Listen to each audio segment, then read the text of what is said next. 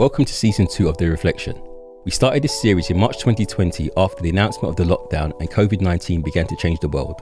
For 20 weeks, academics, activists and journalists joined us to discuss everything from the UK government's mishandling of the pandemic, the growth of conspiracies, Black Lives Matter, and what it was like to bear witness to the growth of existing local and global inequalities. For this season, our guests will be reflecting on the political climate of the past year, and we'll be talking to authors who have released books in 2020 concerning matters of race and class. Welcome to another episode of Surviving Society's Reflection series. We told you we had given you the last episode, but actually this is the last episode. Surprise. What happened? Tiso's just hurt his hand. Babe, what happened? You don't know. You all right? I kicked it. It was a bit sore. Sorry, yeah, fine. You're fine. He's good. Tiso is good. So basically, two things. Number one, I just couldn't bear to finish on 9 episodes of a season. So yes. It was episode 29. I needed to finish on 30 by a round number. Round numbers are good. And number two, there's just so much, obviously, fuckeries going on that we felt like we needed to round it up a bit more succinctly, rather than like each reflection episode is situated within the present moment, but it's very specific in terms of the types of conversations we had. So we had David Waring on the last episode talking about Afghanistan. So today we're going to use some of the resources from our very helpful friends. They're not actually our friends, but they feel like our friends now. Friends of Society, the Good Law Project. I'm going to read out some of the cases or some of the matters around COVID in particular that the Good Law Project have been challenging and winning. Now, lots of our listeners will, over COVID-19 and the handling of it and the lockdown, lots of our listeners will know about a lot of these cases, but lots won't. And I think that because there is so much stuff going on within the UK context and obviously globally, we sometimes forget about all the different things that have happened. So what we like to do on this show, as you know, is return to the madness, because there is so much madness. Yeah, so Tiso doesn't know which cases I'm going to read out. Big up the Good Law Project, by the way. We don't know you guys, but we absolutely love you. Okay, come on the show. I'm reading out a tweet/thread from the Good Law Project. Test and waste. Explosive new report condemns the government's muddled and overstated test and trace system and finds it failed to cut infection levels despite its eye-watering £37 billion of funding for the test and trace. Today's report finds over-reliance on consultants has likely cost taxpayers hundreds of millions of pounds. In April 2,164 consultants worked on NHS test and trace with an average pay of £1,100 a day. Our report on the consultancy gravy train. Incredibly, only 14% of lateral flow test results have been registered. Huge waste like that has likely generated huge wealth for some. We revealed the existence of a fast-track VIP lane for testing firms preferred by ministers. It shows you that what Brexit and all this was about, it wasn't about the nation per se, it was about the free marketeers and rampant free marketism. As far as I can tell, this is what Brexit has opened up. And so you can see this in the politics of COVID, you can see this in the politics of Brexit, and post-Brexit. The UK right now is almost becoming like a tax haven almost. Right, to what extent have these things always been happening? To what extent have they increased or ramped up? Are we just seeing things more viscerally right, now? Now, I would say this current government, they've moved to deregulation on a scale that's never been seen before. Really? In the UK? In the UK history, they're trying to deregulate. So there's no regulations, but for any company. There's less regulations, there's less regulations. So companies will come here because then they know their monies are safe. They will invest here. Mm. But at what cost? The cost is to us, basically. Why are people not so outraged at this theft, this theft of taxpayers' money? Why are they not outraged? Do you know what? £1,100 a day for consultants. Right. For a system that doesn't work, that costs £37 billion. Right. Once you, I don't know. And you've cut universal credit. I have no answer. Why does no one care? It's like gentrification, right?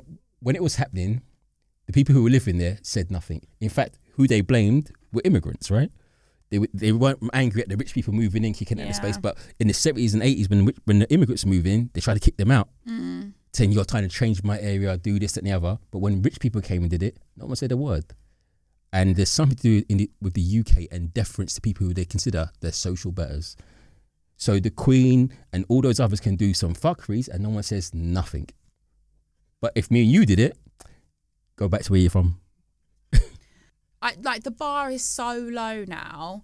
I don't think there's much this government can't do in terms of harm. They've done it all, from not respecting Parliament, which they're part of, right? Mm-hmm. Down to not feeding kids. So where else do you go from that? Where else do you go? What did George say? George said genocide. Well, listen. The irony is, policies of the BNP would have been proud of in the 80s have become policy of the Conservative government with those vans that you drive around looking for go home vans, and with the idea of the Windrush scandal. So that ineffectively, those ideas, which were very far right, have become mainstream policy. Yeah. And this is obviously our friends Aaron Winter and Aurelia Mondon talk about this in Reactionary Democracy. Like the mainstreaming of this harm, violence, structural neglect is so hard to not just come to terms with, but it's so visual now in Britain. The divide between the divisions are much more is the right word, sparse. No one's got any cash, and it's really hard for the people that are in the sort of top 5-7% of earners, people that save each month. I know we spoke about this with Danny on the Reflection series, to understand that people haven't got any money at the moment, especially since the pandemic has brought out, is that when you have money, certain things they are no longer obstacles. For example, the idea of moving freely, travel, for example. I'm going to read you another one now. So it's the 29th of August, and this week the Good Law Project confirmed that the High Court has given them permission to launch a legal challenge over the minister's use of private emails and WhatsApp. To hand out contracts? Yeah. What's annoying is that people won't call that corruption. In the UK, they'll call it cronyism. But to me, but yet they'll speak of a country like Nigeria as if it's the most corrupt country in the world, when this is actual corruption happening right in front of our faces. And people think it's cronyism, like it's a laugh. What is cronyism? As far as I can tell, corruption, but with a funnier name. Yeah. Yeah, so just to confirm, this High Court battle over WhatsApp is going ahead. So conducting government business outside of official channels flies in the face of ministers' legal obligations to preserve official records. How can anyone be certain that critical information is not being lost or even deleted? I think this shit's always gone on, but they're just being blatant about it now. You're 100% right. It's always gone on, right? But because they know there's certain rules to follow, you have to be careful. So they're being sloppy because they don't care. And this is what shocks me. The people in government now, they seem to just don't care. Mm-hmm. So they're purely in it for themselves, not for a better idea of society or helping people. I'm in it just to help my pals. Breaking. Government ordered to reveal the names of companies in the PPE VIP lane. Good Law Project has successfully forced the government to reveal the names of the 47 companies in the PPE VIP lane. The Information Commissioner has ordered the Department of Health and Social Care to disclose the names of these 47 companies to us within 35 calendar days. The Immensa scandal, in which the UK Health Security Agency found that at least 43,000 people may have wrongly been given a negative COVID test result, is a powerful reminder of the harm that can result in public health from opaque contracting arrangements with unsustainable counterparties. As soon as the company names are shared with us, we'll publish them. The Good Law Project will continue working to expose the staggering waste and sleaze of the 12.5 billion PPE VIP bonanza. And just to confirm as well that we know that some of those PPE contracts were given to companies that didn't provide PPE that actually protected people from COVID-19. Yeah. But what's scary is how the government are trying to anticipate these movements and trying to make it harder for them to be scrutinised in the courts. That's the most scary thing. So we know that they're taking the piss. They know that they're taking the piss. This is from the 13th of October 2021. Revealed Tory donors firm that landed 240 million school laptop contracts agrees 400% jump in shareholder payout. Town Computer Centre, the huge IT firm which landed over £240 million in contracts from the government to supply laptops to vulnerable children during the pandemic, has increased dividends payouts to shareholders by an eye-watering 402% in 2020. Computer Centre found that the major Tory donor, Sir Philip Hume, holds over 9 million shares in the firm, landing him personally a dividend payout of circa £4.7 million. They're Bandits. the actual. Listen. It's not funny. No, listen, I don't know. right, I think I'm gonna just. I laugh because it's so ridiculous. It's so ridiculous, and the thing is, this is what happens with unrestrained greed, and it's problematic. It's always been problematic, and from UK history, we understand that, but yet people want to repeat this and not say nothing. According to the firm's 2020 annual report, an astronomical sum of 268 million has been set aside for dividend payouts to its shareholders. The latest Computer Centre accounts boasts of exceptional growth and a 37% increase in revenue from public sector clients throughout the pandemic. And you know, if you're a public sector client, you know you're not allowed to barter. They have to pay full price. You have to pay rate cards. Yeah. Like you can't, as a public institution. Yeah. As a public institution, like the government, Yeah. taxpayers' money going, you can't barter or get deals or anything. Okay, you have to pay rate cards. Okay. You say how much it is, and they're like, oh, okay, cool. What's upsetting with the 19th century was an era of like excessive inequality, right? So you have the landlords making all this money, and you had all these poor people.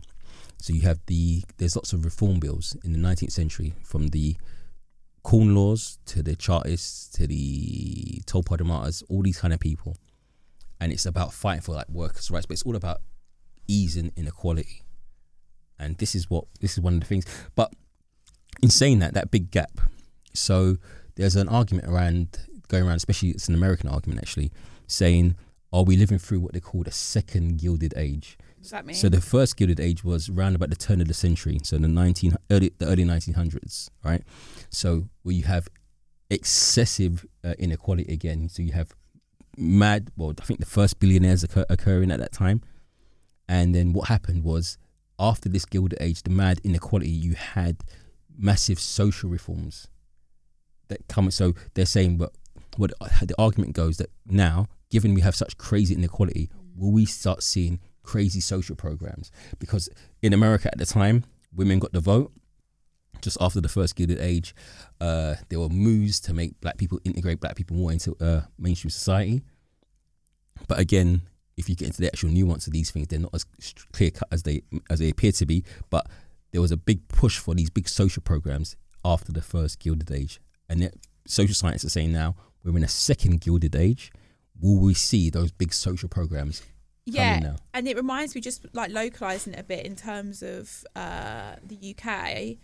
If you think about like the 80s, think about Thatcher, and then think about what's his chops, John Major, and then you get to 1997, and then you get an investment in education, Sure Start, Education Action Zones. Obviously, they did a lot of shit as well, but you get that investment in all that, and that's what I feel like we're constantly. It's not like, sorry, I don't mean we're waiting for New Labour again, but we're waiting for an investment in working class life again.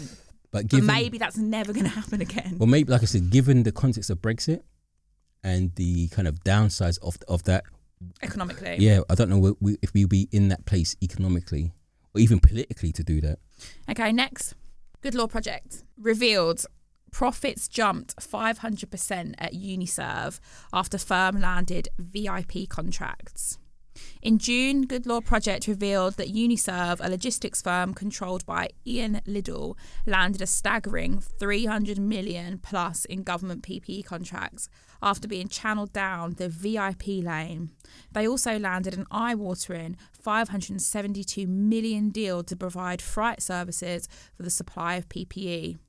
Despite having no track record of supplying PPE, the lucrative deals were awarded to Uniserv without any competition.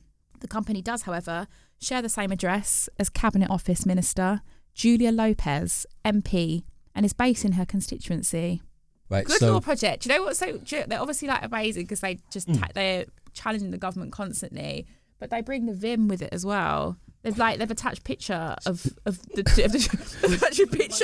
these two people together, the government minister and the private company. So one of the arguments people put forward is, has corporate interest penetrated too deep into the state? And what I get scared of when we talk about this is that we're being presentist with it. Like, has it always been, or is this unprecedented? It's unprecedented, isn't it? I think it's escalated. Escalated. So it's been a process that's been ongoing, but I guess at its current level is that you can see how integrated that they are, and that's what's quite scary. Okay, one more bit about this. We can now reveal that Uniserv's profits have surged since the awarding of these contracts.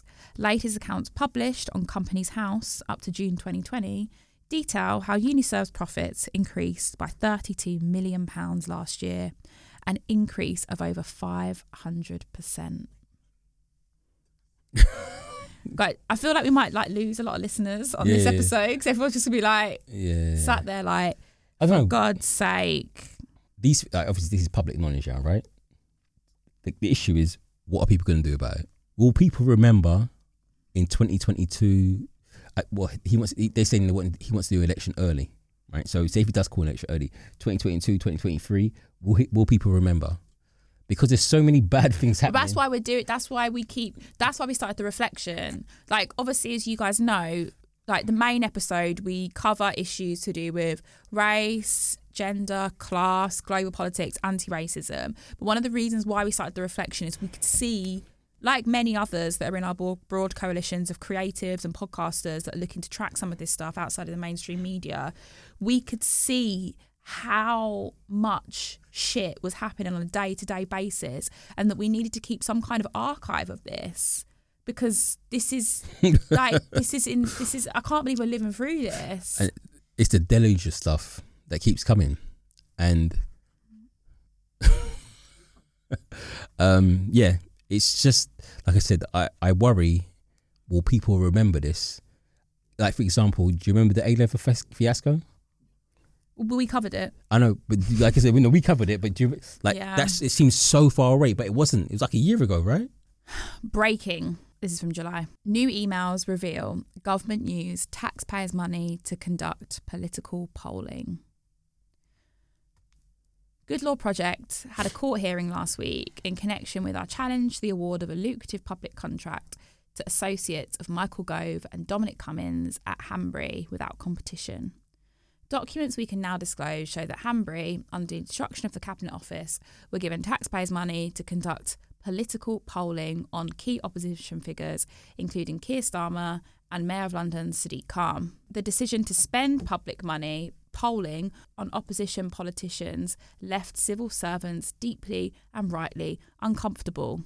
One said on email, Hanbury measure attitudes towards political figures which they shouldn't do using government money, but they have been asked to, and it's a battle that I think is hard to fight. Documents unearthed in the course of our hearing also include this March 2020 email from Dominic Cummins to civil servants demanding approval to given immediately for Hanbury to commence polling work, adding, anyone in cab off, wines, tell them I ordered it from the PM. News of Hanbury's involvements was not well received. One civil servant wrote, this all makes me really uncomfortable. Ben Warner wants us to spend 110k of public money per month with the agency who were behind Vote Leave, who have no mainstream polling experience. The evidence shows how Dominic Cummins' close ally and former number 10 advisor Ben Warner, another Vote Leave veteran, was directing civil servants to his private WhatsApp rather than his official email address. In one email to civil servants, he claimed, often it's easier to catch me over WhatsApp than email. Needless to say, government haven't disclosed any of Mr. Warner's WhatsApp messages. The irony is, Facebook got all the messages. So, it's mad, right? Historically, Are you shocked at the people who are like favourites hold power? No, that's been part of the UK history since forever. What's shocking is that since we became a parliamentary democracy, there's certain rules we have to abide by that are meant to be agreed by both sides. But it seems that these rules don't apply to them. So what do we do? If they don't follow the rules, how do they expect anyone else to follow the rules? Is that the point? By creating chaos at the top? I don't think that's a sustainable long-term plan, because what will happen is you can use that as a kind of election winner by chaos at the top, create chaos at the bottom, and say we're strong in law and order, and then say we're going to put more people in prison. But those things don't work. No, prisoners are now truck drivers. It's not extreme for me to say this is like savoury. No, so are they paid? Are they getting paid? No, it's an idea. It's an idea that they're using from the States, right? So to get prisoners to make stuff, it's again. But again, obviously, we've had that in UK prisons overall. But so prisoners are going to be the ones to drive the lorries. Like we trust them. Like the example. Once again, the example they gave in the TV show, he was a prisoner, and he was in prison for driving a truck full of drugs. And now he's driving. A truck full of food or whatever. And drugs. And drugs. We just want to say a huge... Fuck the Tories. Yeah, fuck the Tories. But also, we want to say there's so many within our broad coalitions that are trying to make sense of what is happening in society, but also fight back against what is happening in society, whether that's through generative knowledge production, whether that's inclusive political education, or whether that's the most crucial thing, and that's direct action. And there are so many people doing such amazing things. Today we wanted to spotlight the Good Law Project, because they're doing their thing and they're doing what they can to hold the government to account. And one of the things they talk about and on their blog posts and stuff is it's about democracy. They're trying to retrieve democracy. Yeah. I think that's a worthwhile thing to do. If that's the ideal we're supposed to aim for, that's amazing. Yeah. And I think one of the things that we speak about in the show is, again, this emphasis on broad coalitions of people doing what they can with what they have to try and make change. And we can all sit here and critique each other and what have you, but like people that really do speak truth to power, you got to have a lot of respect for them. I mean, it's a lot. And this is actually earlier Priti Patel saying that lawyers that stand up for asylum seekers and refugees are activists. They are activists, but using that in a way that is derogatory, is so scary. Yeah, and it plays to their audience, right? It plays to that part of the demographic that want to be scared. They want to keep people out. It's all bullshit, man. Like you know what? In 2021, coming to the end of 2021, you know how tired I am of this same conversation. I'm like, you far right people, just allow it. Just allow it, fam. We know you don't like foreigners. You know you want to, but you know it's not going to happen. They don't like anyone. They don't like their wives. I know, but listen. They don't like their kids. Listen. Listen, you watch Succession. Listen. They don't like anyone. Listen, just money. They're cool. Take your money and jet set around the world. But just allow people. Go to space. Go space. But just allow people now, man. Just allow us. I get it. You don't like this. You don't like that. I want my flag. I'll give you your statues. I'll give you your flag. I'll give you a blue passport. Just cool. Go, you take the fish and chips and go in the corner. I'll have my curry, my jerk chicken, and all the spices. I'll keep all that, man. And you can have your bland life. Yeah, fam. You know, man. Big up again the Good Law Project, and big up everyone else that is doing what they can with what they have. We keep going. Yes. See you next week, listeners. See you next one. See ya. Bye. Thank you for listening to the T's and C's with Tisa and Chantel. You can now continue the conversation with us on Twitter and Instagram.